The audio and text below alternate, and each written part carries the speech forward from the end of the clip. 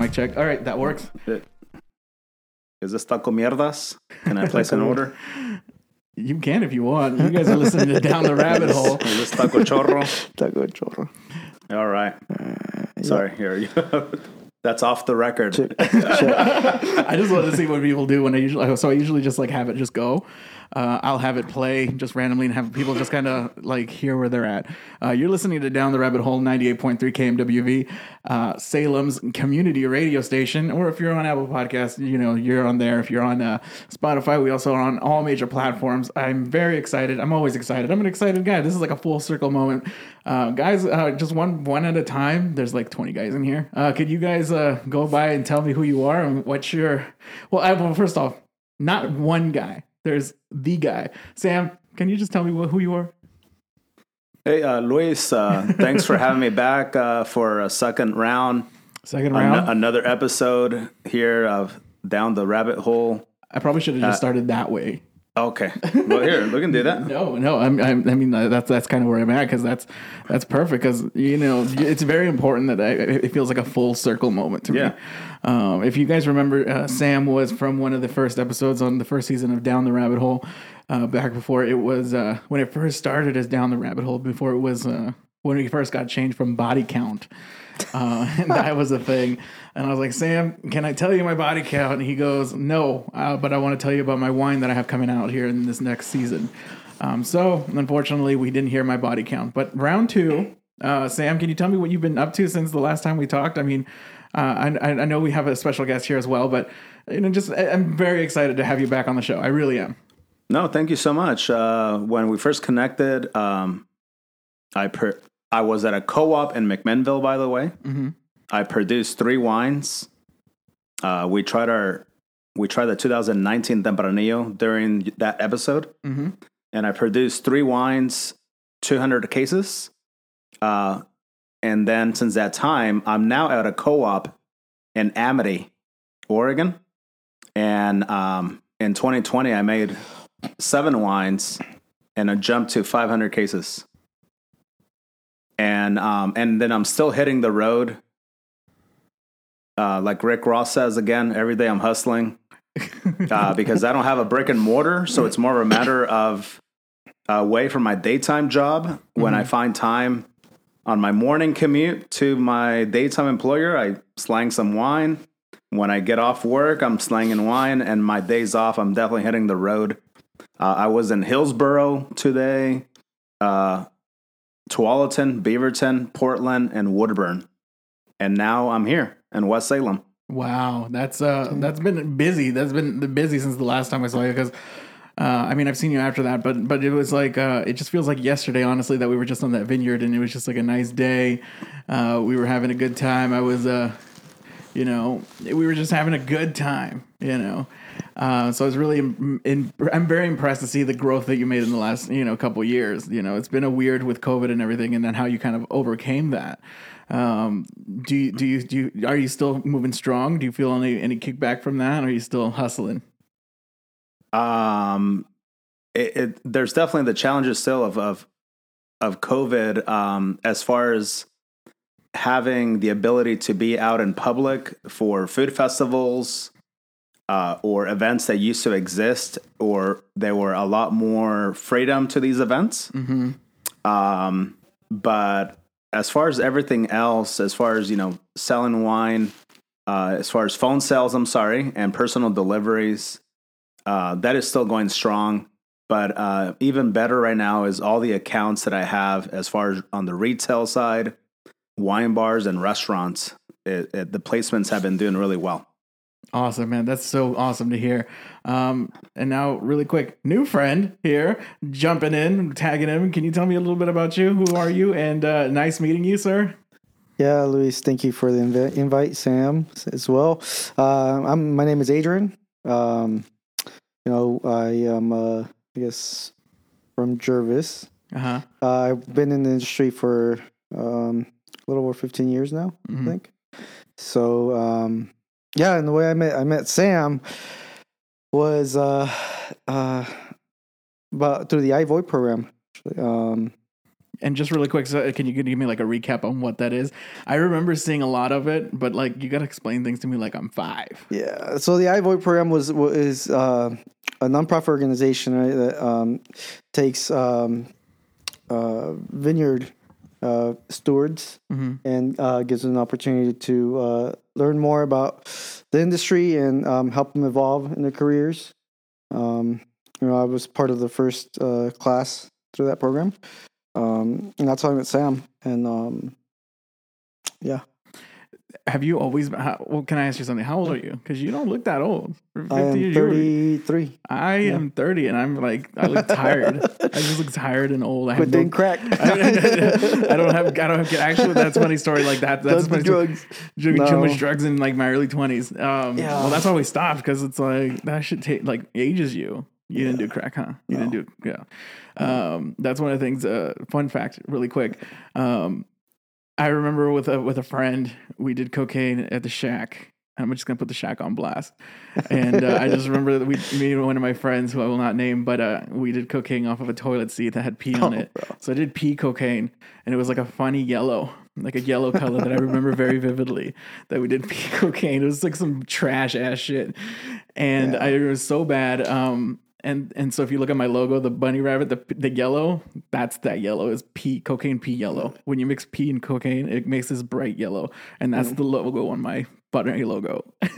Don't tell that story to any Colombian.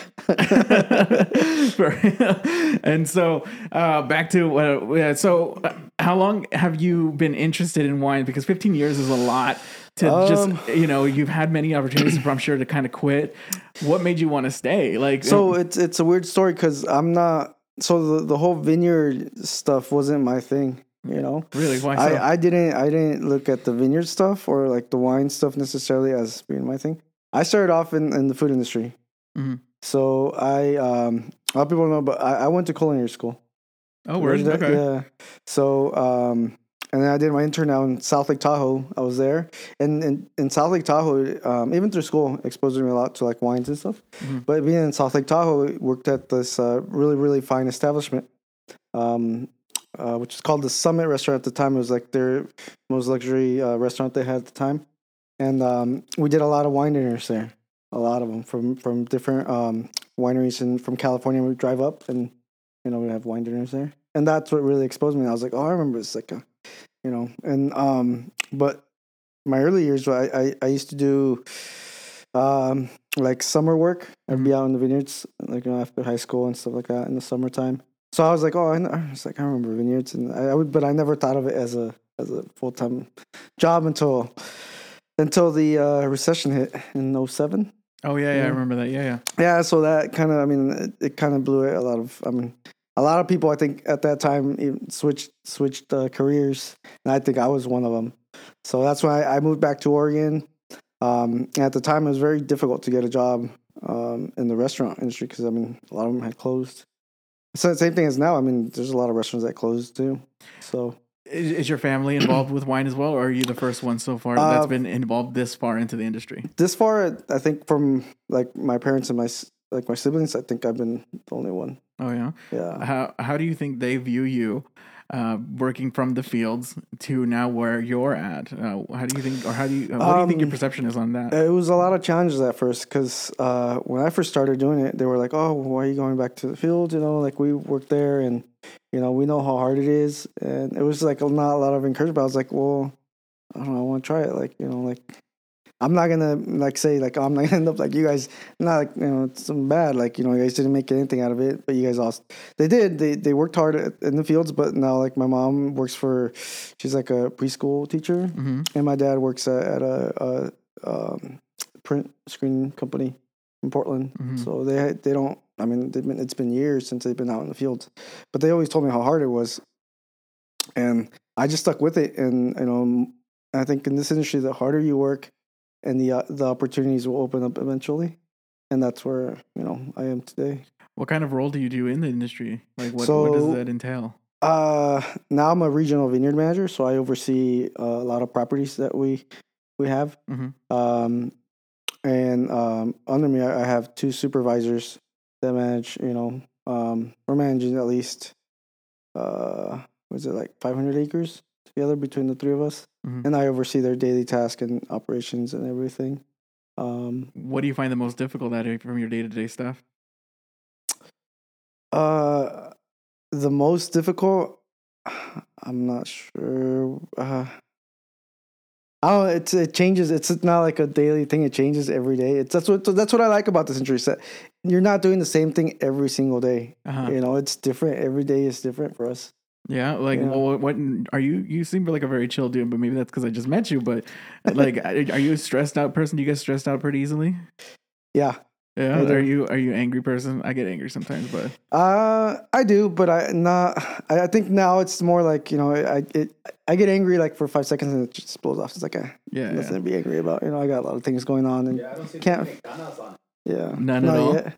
Pretty good at dying it there. Yeah. No, but yeah, No. stress is not I think not a big factor anymore. So what do you feel like? Where do you feel like 15 years? That's a lot. That's a huge chunk of time. Where do you see the industry moving forward in the next 15? I mean, it's going to expand. I mean, over the last 10 years, it expanded quite a bit. I mean, wine's been synonymous with everything in everything from like music culture, even up to like biblical culture, like even like different like religions base their whole practices around wine and the gathering of, you know, people. Yeah. So it's not going away. No. So do you think 15 years and another 15 years will be any difference?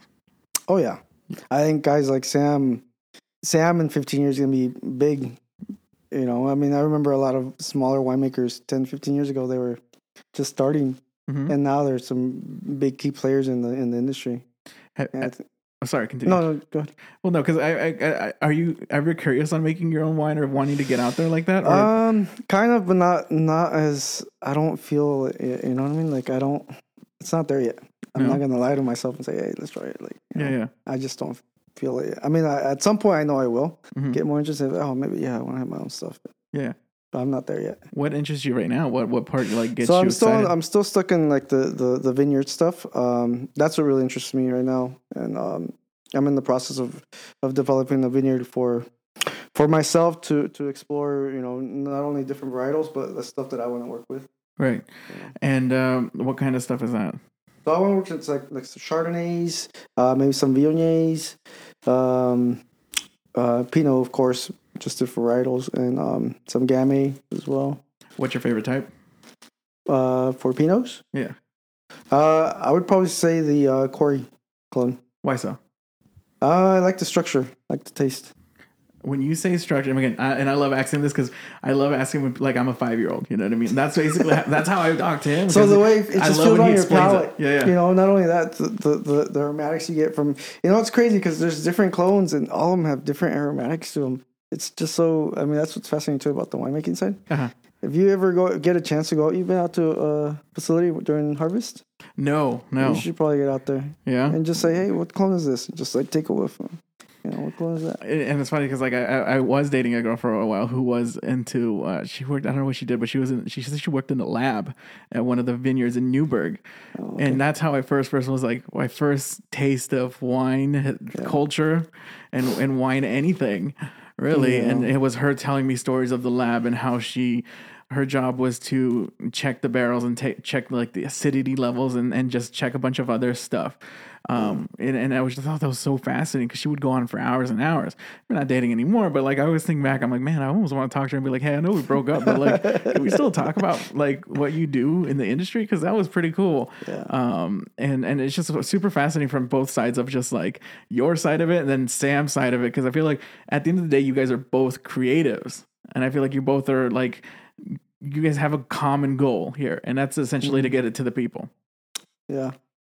How do you feel like that's working out for you so far?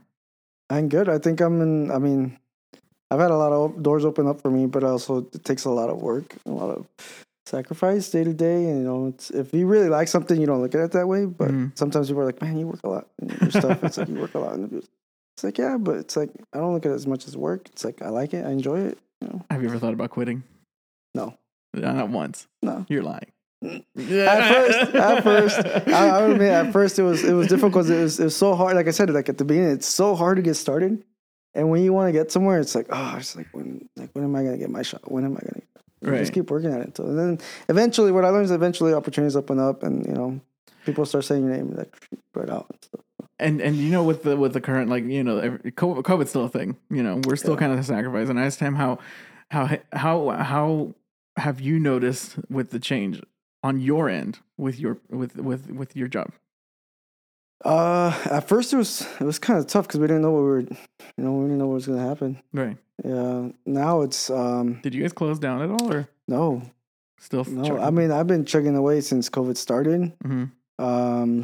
I mean, there's been a couple times where we got sent home because people have tested positive and stuff like that. But I mean, other than that, we're rolling right through it. Mm-hmm. How many people are on your roster right now? How many people do you manage and oversee? I'm not quite sure. Probably like 14. I think. That's a lot of responsibility. You ever get like that kind of like stress? That's 14 lives you have to be accountable for. Yeah, sometimes, yeah. I mean, if you really sit down and think, if you think about it, yes, you're gonna stress out about it. You're like, oh, these guys have families, or like, oh, hopefully they don't get, somebody sick, and who knows, they might have an older family member living with them, and you're just thinking about. But the less you think about it, it's.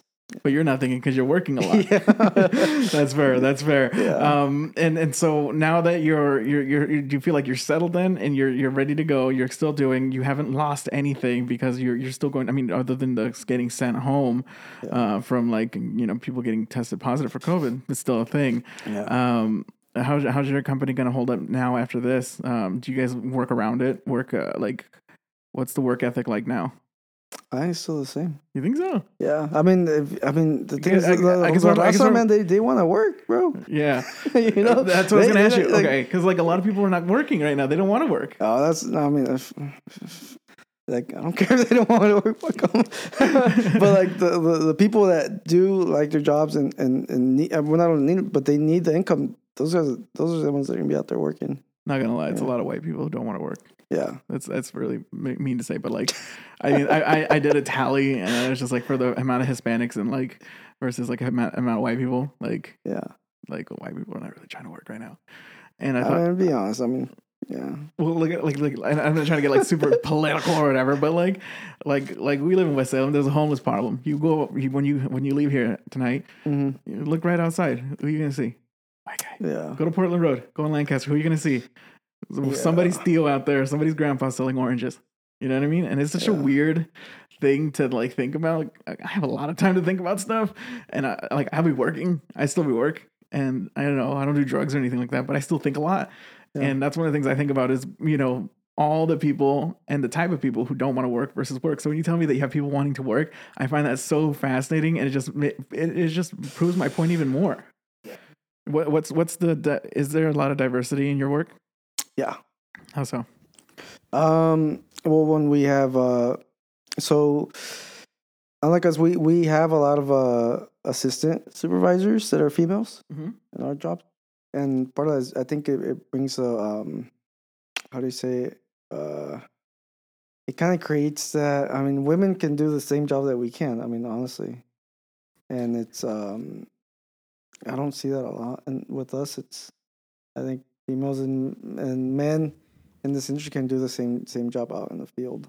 Yeah, no, I believe that 100%. Like women are crazy. They can do a lot more stuff that that men have never given them credit for in the last 50 years. Yeah. So it's pretty awesome to see stuff like that happen. And I guess that's where I wanted to piss off a couple people because I made this whole argument the other day where I'm like, I'm seeing people, like I work as a medical assistant, right? And it's very like, you work with doctors, no big deal, And then one of the pharmacies here, they closed down because nobody wanted to show up. Like literally they showed up.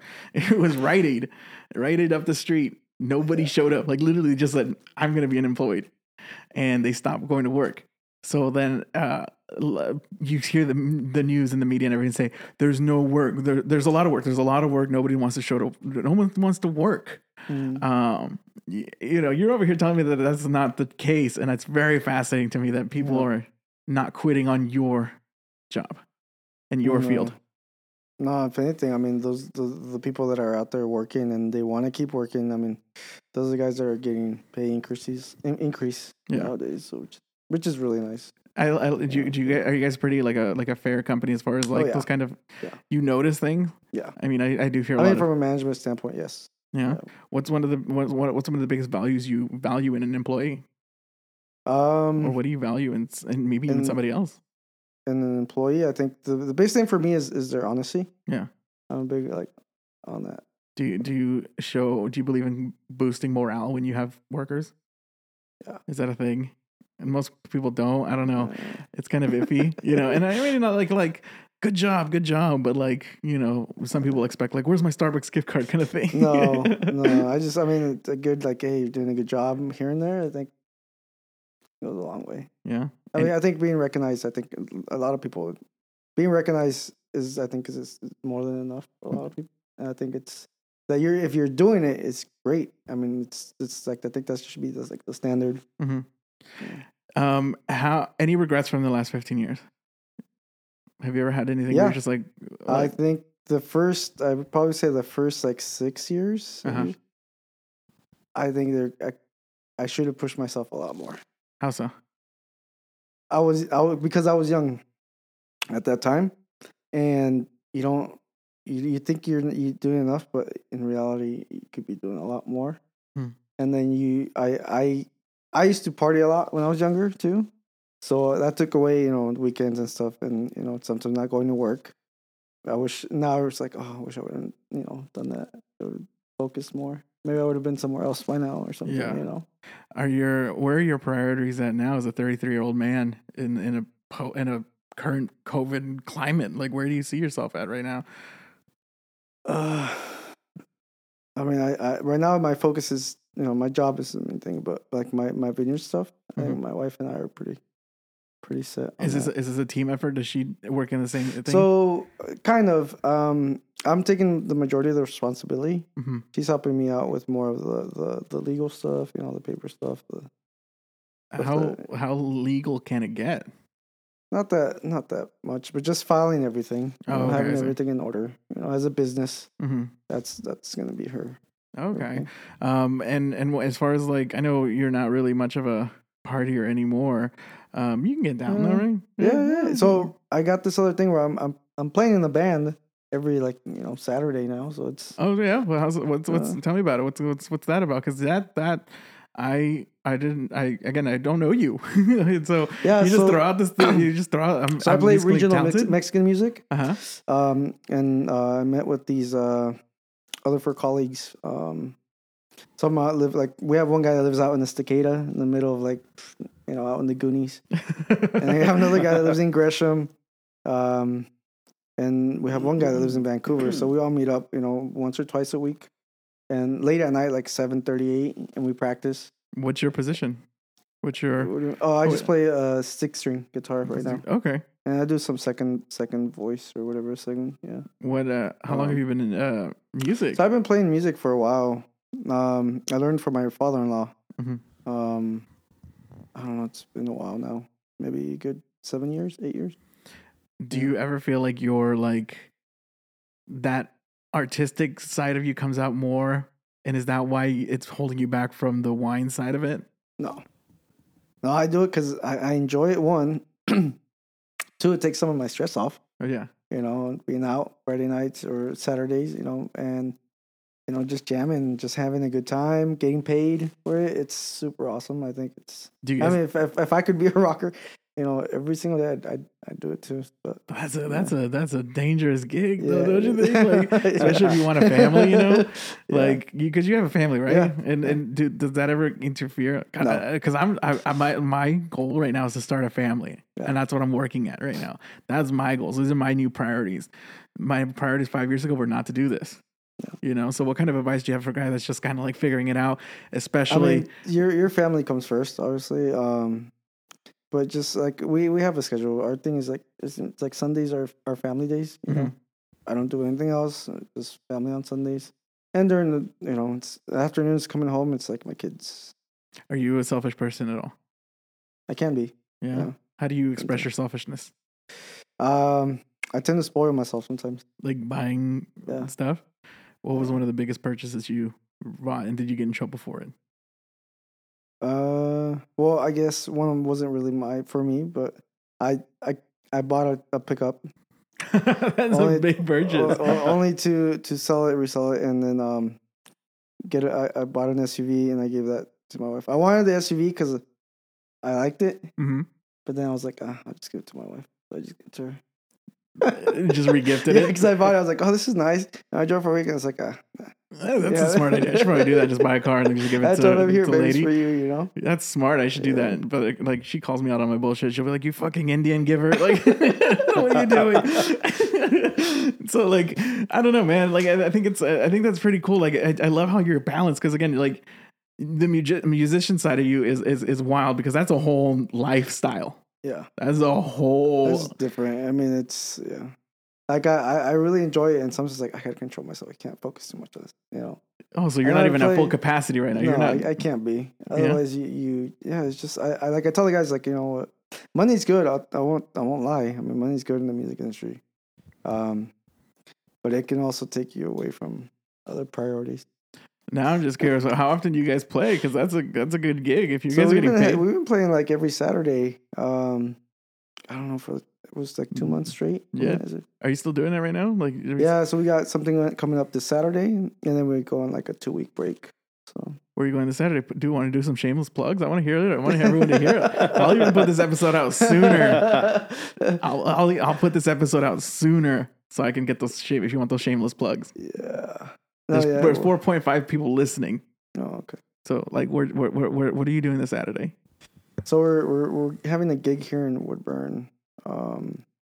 It's like a birthday party. Oh, okay. So it's like a private affair. So like nobody can go. So like all people can. All 4,000 people are gonna go to the door and be like, they won't even know who's that guy. Who's that? He's part of the band. We heard you on a podcast. And we were like, we want to come hang out. He's a sound engineer. There you go. Yeah. Is that at Fusion?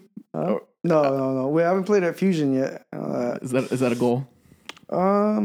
I just found out about I don't that know how place. that stuff works. So we have like a band manager, I guess. So he's the one that sets all that stuff for shows So this is like a real deal, legit operation.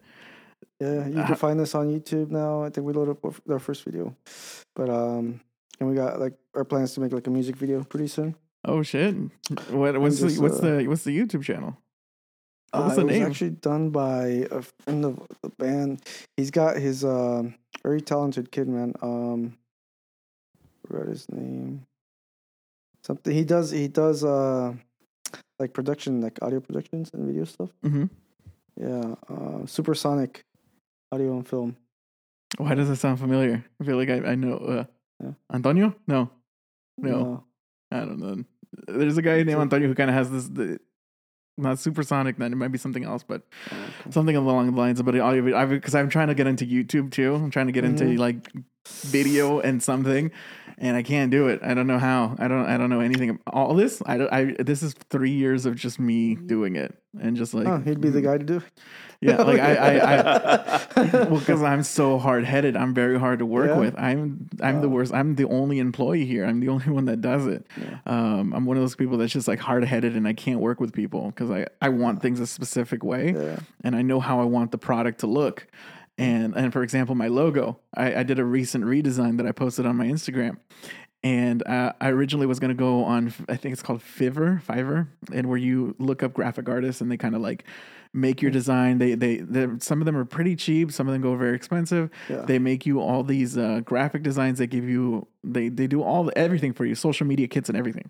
And it's really cool. And you might check it out if you guys don't have a logo or if you guys have all that stuff. Yeah, that's a thing to look into. And I needed to clean mine up because I did all mine by myself. And I got frustrated with a couple of the graphic artists because they're like, we'll take your rabbit logo and then we'll make him a mascot and then we'll add this. And then I'm like, no, I want it to look this way. And they're like, no, that's stupid. And I'm like, maybe stupid, but like, this is how I want it. And also, it's your branding. It's my branding. And also like, fuck you. This is how I want it. And so I ended up getting frustrated one night and I just like, I'm going to do it again myself. And it took me like 8 hours or something just to like do it all myself, step by step, to clean up the lines, clean up the logo and everything. And I just kind of was like, here it is. And it worked out really well. I think it did really well. Are you really hard to work with? Are you, because you have two different avenues. I can be. Two different avenues though. And you have to be with people. Yeah. So what's the worst part about people? From both sides, the wine industry and your music gig.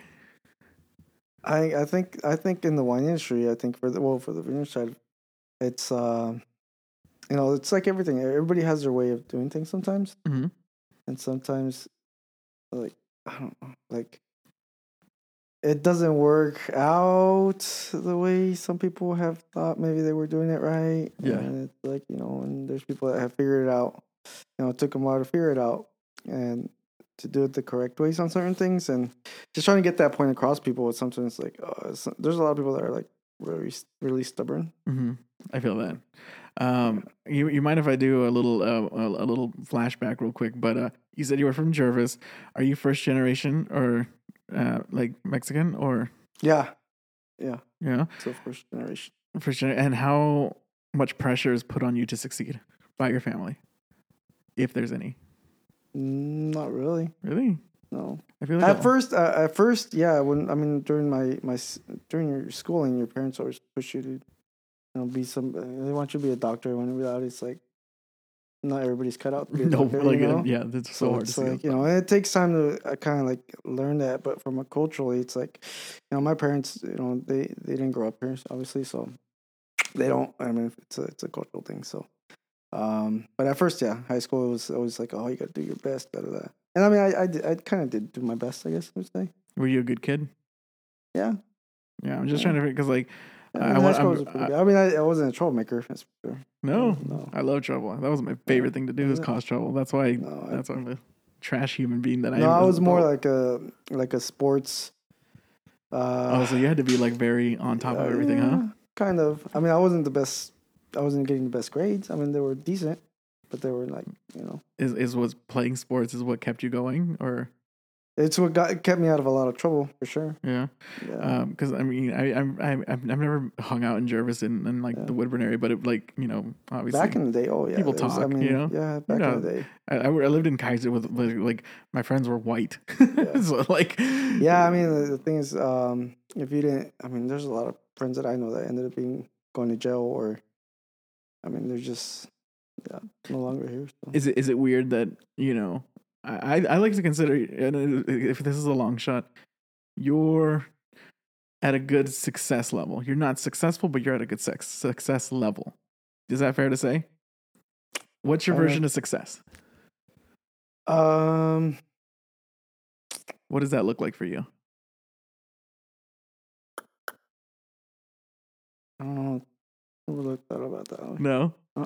I mean, that's fine. I mean, and it's something I overthink a lot, and I always ask myself these questions. I'm like, where am I going to see myself in next week? Maybe it's when the tour bus pulls up for them. I mean, I'm not going to lie. He's already sticking. I mean, that would be cool. We can, because you're already getting paid. Yeah. How many? Just look at Salem alone and how many artists there are, and there's a good handful of them. Oh, there's a lot, man. Yeah, it's crazy. But you're out here getting a constant paycheck from gigs. That's success. It's not bad. It's not bad. You get out of here. That's a good success. I'm very excited to see what you're doing, man. That's really cool, because I've never had an artist in my house before. This is cool. Where do you see yourself now going, and now with the music part? Where? That's just wherever it takes me. I'm not like No. I'm just. I mean, whatever comes its way for the music side, it's like, hey, I'm all for it. Yeah. Fuck it, just do it. Yeah, it's just like, do it, see what comes up. And, damn, you really do it for the love of it, huh? Yeah, I just enjoy it. I'm not looking like. And there's a lot of artists out there that really want to make it, and they're pushing themselves. That's great. I'm not one of them. I like playing music. I like I play my guitar almost every day. Mm-hmm. If not, just because it's in my room, I have one of them just to grab it before I go to bed. Do you enlist a lot of these things you've learned into your children? Do you push like your interest to them? I try to. As far as the music, I would love my kids to play an instrument. I think it's good for for one, to know how to play an instrument. Mm-hmm. But I don't know. It's a whole new different generation. Yeah. Than from what I grew up, Yeah, because like, we had a lot of weird. Like I'm first generation as well. There's a lot more technology now for kids, and that's very true. I mean, That do you ever? I guess now I'm curious on like parenting. Where do you see yourself as far as like our parents raised us one way and they talk to us a certain way because that was the culture. Mm-hmm.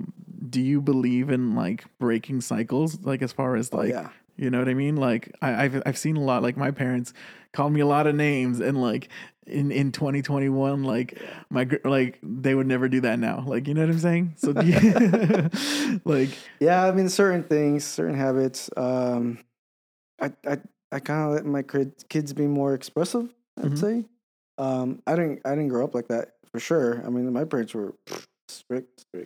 Oh yeah. So yeah, I try not to be strict on my kids. Like like you can't leave the house. You have to work. Yeah, like stuff like that, or go hang out with friends, after a certain time or on the weekends, kind of thing.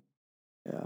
I mean that's really cool, and I think that's probably one of the more important things is, because at the end of the day, they're kids. It's So I mean, until you're like 16, 17, 18, then that's when it gets. But hopefully by then you kind of have like I feel like if you like treat your kids like if you're in a cage, they're gonna eventually want to get out and do things and do bad things, So that's you give them that freedom just to say, That's 100% accurate. I think my mom raised me if I was in a cage. That's the perfect way. If she's listening to this, that's how it is.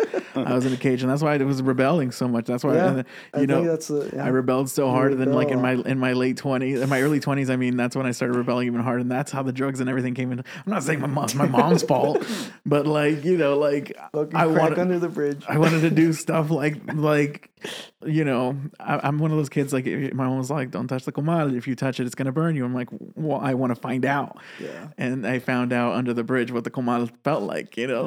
So I think that's pretty cool that you kind of like break those cycles of like traditional Hispanic norms, but still keeping culture. Do you still want to push that culture too? Because I'm worried. Like my girlfriend, she's Mexican as well, and she always tells me like we need to keep the culture.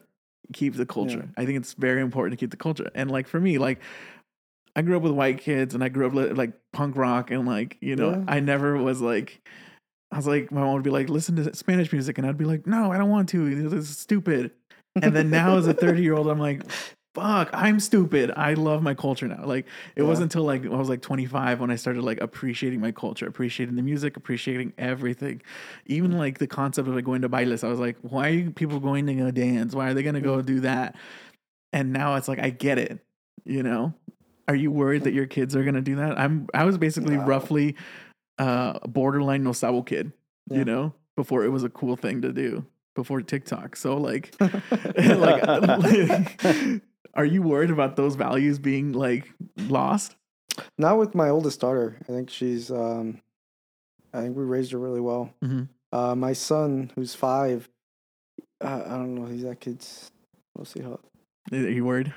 Yeah, he's the one I'm worried about. Yeah. and definitely like when I do have my own kids, I definitely want to push like the culture more now. Yeah. Even if my kid's like, but you didn't do it. And I'm like, that's why, because I didn't do it. I want you to do it kind of thing. Oh. And then now I'm like, am I repeating the cycle of what my parents try to put me in a box? And then now I'm going to do it, so I'm just trying to figure it out, man. I just turned 30 and I already ran out of the ibuprofen that they give you when you turn 30. Like, I don't know what to do now. Yeah. And so, you said you were a good kid. You're a decent teenager. You did good in school. You left to Utah. No, South Lake Tahoe. South Tahoe. Yeah. Okay. So what was that, and why there? So, during college, you have to pick a place to do your intern, and that was one of the places that popped up, and I was like, oh, South Lake Tahoe looks interesting. Pictures look great. And then not only that, but I was like, fuck, I gotta pick something, within the next couple months, kind of thing. Did you go by yourself, or was it like a whole group? No, I just went by myself. Were you nervous? Because Jervis is a small town. It was kind of, a little bit. It was a different atmosphere for sure. Do you think traveling kind of opened up your eyes a little bit more too? Oh yeah. From there, I went to. I mean, I'd go to Reno, Carson City, San Francisco. I love Carson City. It's really beautiful out there. Honestly, there's nothing there. I love the tranquility. My dad's from there. My bio dad's, and I go there like a couple times a year. There's nothing there, but I like that there's nothing there. You know what I mean? I like that. Yeah. So I mean, that opened up a lot of things. Coming from a boy that we didn't travel as much, my folks. So once I turned that age, I was like, oh, I need go out and explore the world on my own. Yeah. So, which. The other thing, I could have been in Vegas too, and I regret that a little bit too. It's like I could have been in Vegas instead of coming back home. I had the opportunity to go to Vegas. It's out there. How long is that trip? How long was that whole experience? Living in Salt Lake Tahoe. Yes, about a year. A year. Yeah. And how long would you have been in Vegas? Oh, I would have. I mean, there was a job opening there. Oh wow! So you could have just been. Yeah, left. I would have been. This would never have happened if I would have gone to Vegas. Wow! Why did you stop? That's a fork in the road. Why did you choose? Well, this I came back because my wife was still in Oregon too. Oh, so, I see. Yeah. She does not want to leave. She didn't want to leave. No. So I was like, okay, let's do it for you, babe. Yeah. Well, no, that's very admirable, man. That's very admirable. I feel like I've had many forks in the road like that where I wonder where I would have been. So yeah, I mean, Vegas is a big city. I've never been, but I hear things. Yeah, we were just there with her again this summer. What kind of jobs? What kind of job was that? So it's for like restaurants. Mm-hmm. Yeah, working at casinos, and it was the same atmosphere. The same company. So they own like Caesar's Palace. Harris, Harvey's, the Bellagio, I think that's what they own. So it's like a big corporation. So, and I'm just like shook. I mean, I'm shook for you. I'm really shook for you because that's a big fork. Your life could have been a lot different, but it looks like you're happy. I mean, if you're happy, you're happy. Yeah, I think that's great. Yeah. What do you have to look forward to next? Like as far as like now, so you have this gig coming up with your music, okay? And then the music, you have the gig Saturday, but you're taking a 2-week break. What's happening after that? Well, that's what we're gonna plan on. I don't know hopefully next year brings, with the music side. Hopefully we do more videos, put ourselves out there, I guess, with the band, and see what comes next. And now with your working in the industry, with the wine industry, what's the next goal? Where's the next pillar for you? I think. Well, the vineyard that we're working on, I think, is what's going to take a lot of my focus for the next, I don't know, I'd probably say 10 years at least. 10 years for the next one? So you kind of already have it mapped out. Yeah. You don't see yourself getting allured by something else and wanting to quit or wanting to switch? Like you're committed? No, once you establish a vineyard, it's like you really have to push yourself to have it produce some really good fruit and get some really good winemakers involved. And that's what really gets your name out there too, as a grower. Mm-hmm. So. And what does that mean to you? Your name being out there like that, like is that? That's what I'm working on. Yeah. Yeah. So. Well, man, that's really impressive. I'm very impressed with just how diverse your life is. Like honestly, I got a lot going on, and it's like it's nice too. Because where do you find the time? Where do you find the time? I wish I had more time. It just goes, every week goes by so quick, and it's like, oh man, I wish, why can't there be like 40 hours in a day or something? Yeah. 100%. Well, man, I mean, do you want to do real quick? We're kind of winding down. What kind of do you want to post? Where can we find you? And where can we find your stuff? And I want to talk to Sam still, because Sam's over here, and I want everyone to remember Sam's still here, guys. But I'm very focused on you at the moment. But so you can find me on Facebook. We haven't created a website yet or a Facebook page or anything yet for this stuff because we're not there yet. But if you look me up on Facebook as Adrian Mendoza, you can find.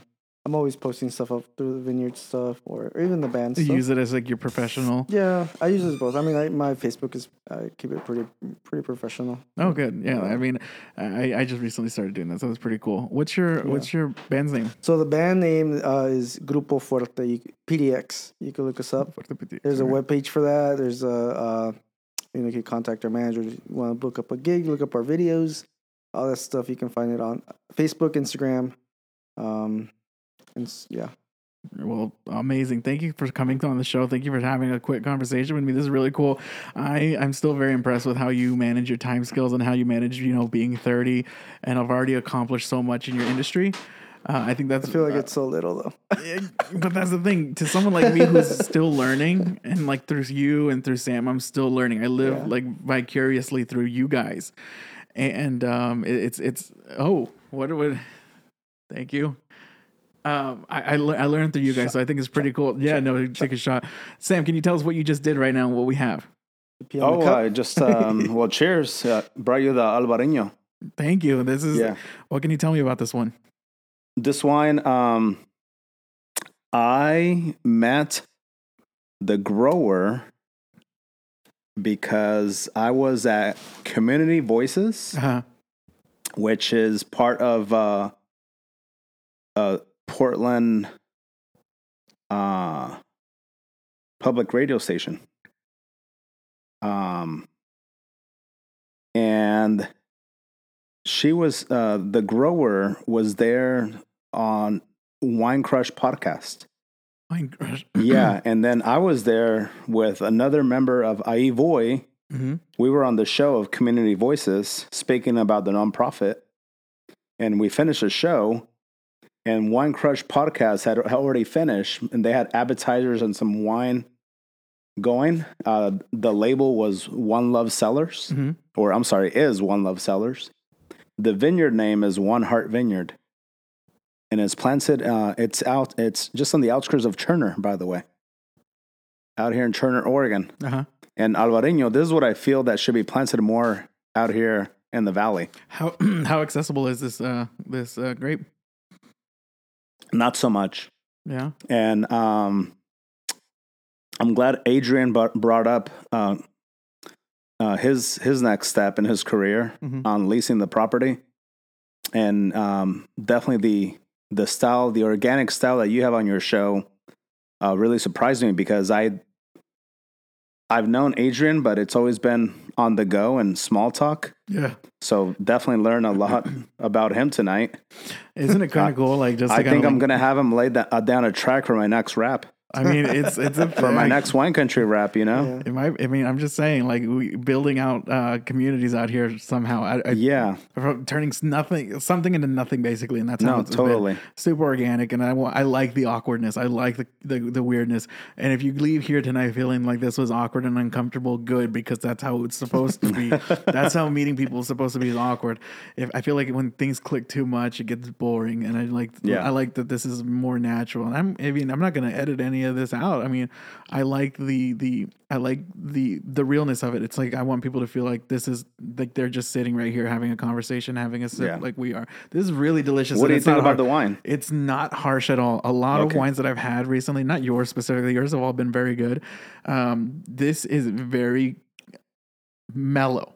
Good. And it's very So you tried other wines that are a little too acidic? Acidic's the word. Yeah. Yes. And it's hard to take down because it almost feels like like you're almost forcing yourself. Yeah. Well, imagine this wine going out to the coast with some oysters, or I love poke bowl. I love poke bowls. Or good, really hot, spicy Thai or Vietnamese food. Can I tell you one of the best poke bowls I've ever had was on North Shore, Hawaii. Oh, yeah, it was probably the best. I remember it was made from this old Hawaiian lady. This old, she was like dirt old, like 93 years old. She went out and got to fish that day, that morning, 4 a.m. Went out, got the tuna, and got it herself. Came out, skinned it, and then and cut it up and made the rice and everything, and put it all together with the scallions and everything. That morning was the best ever, and I'll fight anybody who tells me otherwise, because that is magical. I'll never have anything like that ever again, honestly. So when you say things like this, I wish I had that with this, because that pairs very well. This is immaculate. I'm a fan of really good wines, and you've always bring me fire. Like those wines you had me try, amazing. Like, yeah, I'm actually gonna go see the wine buyer there. I met up with Luis at Basil and Board, by the way, a restaurant here in Salem. You should check it out if you haven't been. It's really good. They have really good food there. But going back when you're talking to Adrian and more of the subject of people going to work or the industry that he's in, keep in mind, even with COVID happening, think about all the industries out there where farming does not stop. Yeah. Like during COVID, that's the thing. Farming did not stop. And a big thing that's happening, the push in Oregon, is overtime pay. And for the farm industry. Oh, word. Which I feel it needs to happen. I mean, even for stats in California being so crazy on the folks that are in the poverty level and happen to be in the farm trade. Isn't that fucking crazy? Folks that break their back in farming to provide us produce are struggling themselves to get food on the table. Well, do you remember this? Was it this last summer with the heat wave, and people were still out there? Like, how do you? That's another thing. That's another thing that's really abused. I feel in some states are not as regulated as others, where maybe a way of modern slavery. I feel it. More because of both sides of the party. Because he hit a point earlier where some vineyard stewards have the skill of agriculture. They love what they do, but plain and simple too, they need the income. But good thing that they like what they're doing as well, because for the wine industry, and this took place many years ago when cannabis was legalized in Ashland, Medford area, for vineyard stewards that say we're getting paid, let's just give an example of $14, $18 an hour. They can easily go make double the amount in the cannabis industry. And it happened in that area. I mean, it made a big story in the Oregonian, and it definitely affected the wineries down in that area.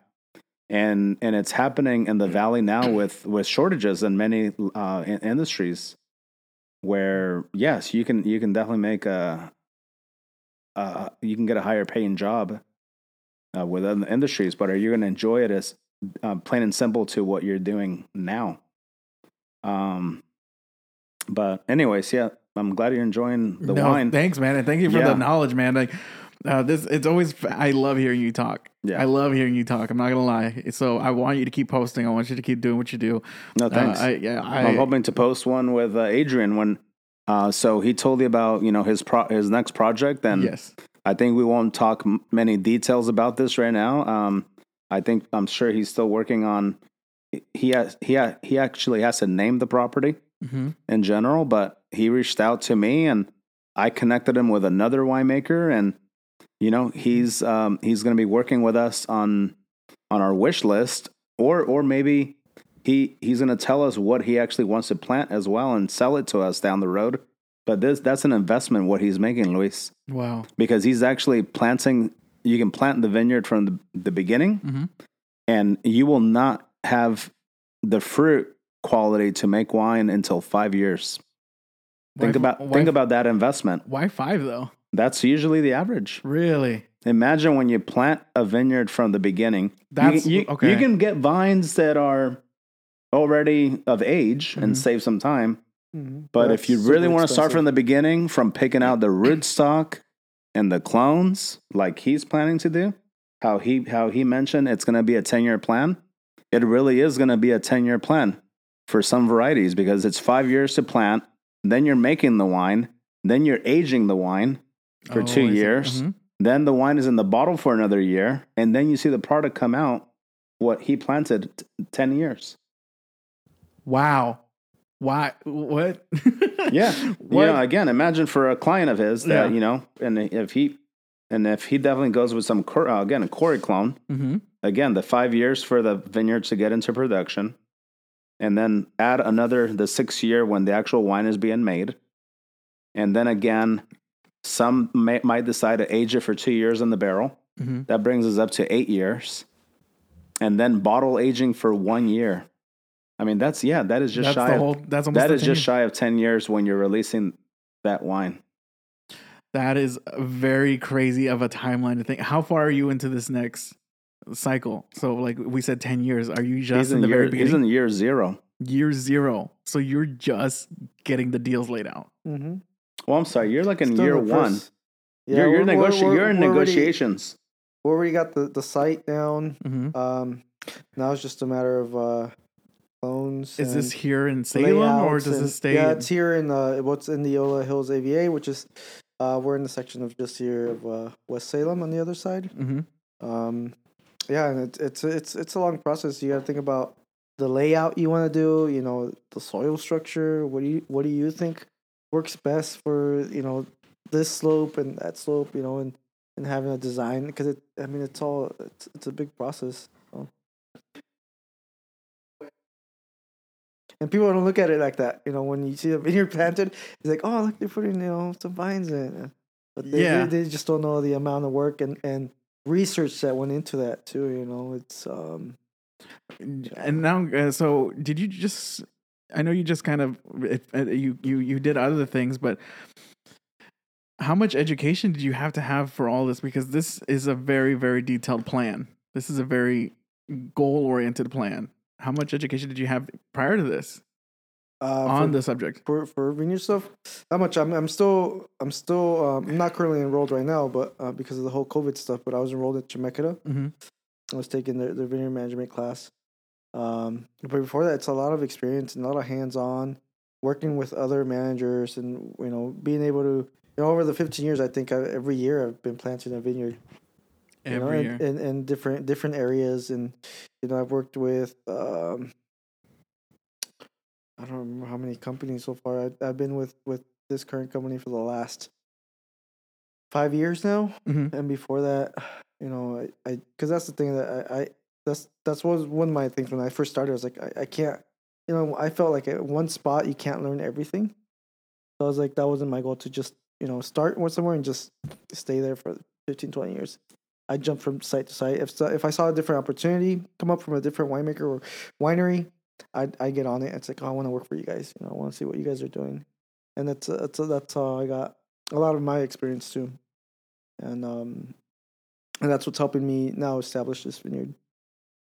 Dude, props to you. This is a big deal, and it's cool to see both sides of the puzzle here. You know what I mean? Yeah. So that's very cool that you guys are able to, bust that out like this, your end like this, and then your end like that. You know what I mean? Sam, really quick, what do you have coming up in the next couple? But other than this project, what else you got in the works right now? I am gonna be getting my license in California. You leaving it's this? It's gonna be a step of going to sell the product myself, mm-hmm. which I can go get the license in California, mm-hmm. or I can save that step and find a distributor to sell my wine in California. So that is the next step, because here in Oregon, I have met with a couple of distributors, but mm-hmm.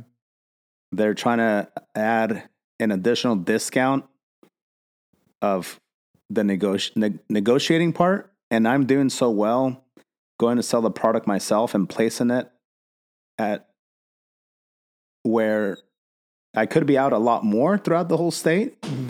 But I feel with my long history and being from California, where I can provide the wine broker that I connect with, I can provide them the leads, because I have friends that still work for wine shops or restaurants because they have such a great job. They don't really jump ship, they're not really jumping around from job to job.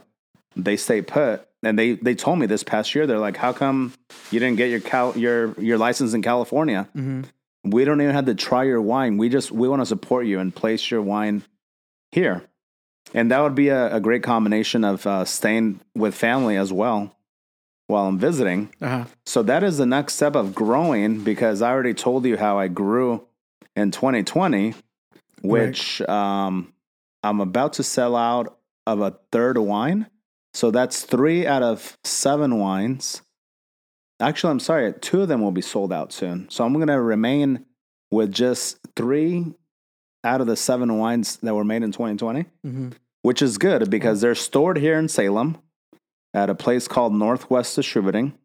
So I have to pay on a monthly fee to store this wine in there, which is it's not a big bill, but it's good for me to keep moving the wine because, again, for the wine industry, it's like, yes, it's great that you want to get in it on the making side or for him on the viticulture side, but when it comes to actually producing the wine, the main thing with that is you have to push your product because before you know it, here comes the harvest, and before you know it, your product is getting bottled, and here comes the next year, and you have to do it all over again. So there's many, and unfortunately, there's many wineries that are paying a lot of money where they have multiple years stored because some of them don't have the time where they might be only open on weekends for their tasting room, and they might have a second job like I do, and they're just they don't have the time to go out and sell a product like I'm doing it. So, but when it ages, isn't that the good part? If it sits around, isn't that on a good product? It definitely sellers really well. But when a wine is not made, when it's not a good wine, and when it's not properly made, it is not going to age well at all. You're sitting on back inventory of a wine that is just getting worse, Luis. Wow. Yeah. So you're just sitting on a product that nobody wants to buy. You stress me out. You know that? That's stressful. Y'all stress me out. No, and again, for myself, it's been great because the first 2 vintages starting out really slow, and How many cases do you produce? So in 2018, between 2 wines, in 2018 between 3 wines, it was 100 cases, and then 2019 between 3 wines, it was 200 cases. And in 2020, between 7 wines, it's 500 cases. Wow. So that's a big jump where I actually have wine stored right now of the ones that I made more of, where the more minimal amounts. This is actually the first one to sell out. This wine, I bottled it. It was out the 3rd week of February, 50 cases in 3 bottles. It was gone by the 2nd week of May. What's your technique? Just go hard. Just, stay consistent, follow up with folks. I remember we had that conversation at Basil and Board, and I want to make my own wine. Not make my own wine, but like have my own labeled wine where it's like down the rabbit hole wine. But then you tell me things like that where it's like you need to go hard. And that stresses me out because it's like, can I go hard? What kind of advice do you have someone like me who has all these aspirations? How do you go hard? It's a combination, again, with my background where I already had a sales background where I have a base clientele where from the beginning they wanted to support me and buy direct versus myself. I could have collaborated and seeked out companies that are internet-based companies and sell wine, but then they're getting a commission off that. Where I started out really small and folks were buying directly from me because they knew that I moved to Oregon, that I wanted to do this on my own. And they wanted to support me once the product was out. So it's a combination of my background. It's a combination of meeting folks out here, networking, and just planning things out well ahead of time, Luis. Planning out my routes, like on a day like today. I left Dallas at 7:30, and I was at the Latino Business Alliance networking event by 8. And then folks were buying wine from me after that, right in the parking lot. Shoot. The trunk was open for business. Like Too Short, man, selling those mixtapes out of the trunk, That's awesome, dude. That's freaking and awesome. Then from there, I headed north to my route. I planned it out of all the stops that I have to do. Yeah. And imagine you have to stop here and there to use the restroom or important things like that too. Logistics. All the logistics, man. This is cool, man. I like when you tell me I just like want to like put like a GoPro on your head and watch you go, man. This is awesome. You guys have been listening to Down the Rabbit Hole podcast. This is just touching the surface on each one of these guys. Each one of these guys has an immaculate story, immaculate goals and things going on from both aspects of the industry. And so you guys just really quick, one more time, can you tell them where, Adrian, where people can find you and where they can look up all your stuff? Just a shameless plug before we go. I want them to know about your band, and I want them to find you guys and support those videos, man, because that's where it's at. We want those views so we can get paid by YouTube. We want those views. I want to see you. I want to see you in the next 2 years with a plaque, right? Those YouTube plaques. Yeah, we'll see how that works out. I look forward to that. So, what's your band name, and where can we find you? You can find me on Facebook as Adrian Mendoza. Instagram, same thing. Adrian T. Mendoza, I believe, is on Instagram. Mm-hmm. The band's name is Grupo Fuerte. You can look us up on Facebook. It's Grupo Fuerte PDX. Same thing for Instagram. Find us there. You can look at all our videos, how to contact us if you want to gig, and all that stuff. So. All right, and Sam, can you do a shameless plug? Where can we find all your stuff and all your delicious wines, man? This is again, It's always a pleasure when you have a new wine to show me because this is amazing. No, thank you. So at least the wine that we're having right now, 2 places that bought the wine before it sold out and might still have some will be Santhium Wine and Bistro, okay, and Barrel and Keg, and then other accounts in Salem as Easy Orchard. Oh, yeah. Mm-hmm. And then Whiskey Brown Farmhouse inside the Salem Clubhouse. Salem Golf Club. Yeah. Okay. Yeah. Jeez. Yeah, 4 accounts in town. You're out there, man. Yeah, with more appointments. Oh, I'm sorry, and I delivered to Roth's today. No. Just blocks from you here off Wallace. Yeah. Yeah. Wow. The Syrah that we actually had at Basil and Board. Oh, that was good. That was really good. That was really delicious. Yeah. And then social media, it's Parra Wine Co. is my handle. And then Facebook is Parra Wine Co. as well. And my website. And my Gmail account. Everything is. Everything. I love it. I might as well get a tattoo of Parra Wine Co. eventually somewhere. Let's do it. I feel like you should do it. Let me go with you. I'll get my podcast tattooed on me too. You guys have been listening to Down the Rabbit Hole podcast, 98.3 KMWV Salem, not even Portland, but it is in Portland, Salem's community radio station, and live on Apple Podcasts, Spotify, and everywhere you get your podcast needs. We're on everywhere. Thanks to 4.5 of you now. I don't know how that happened.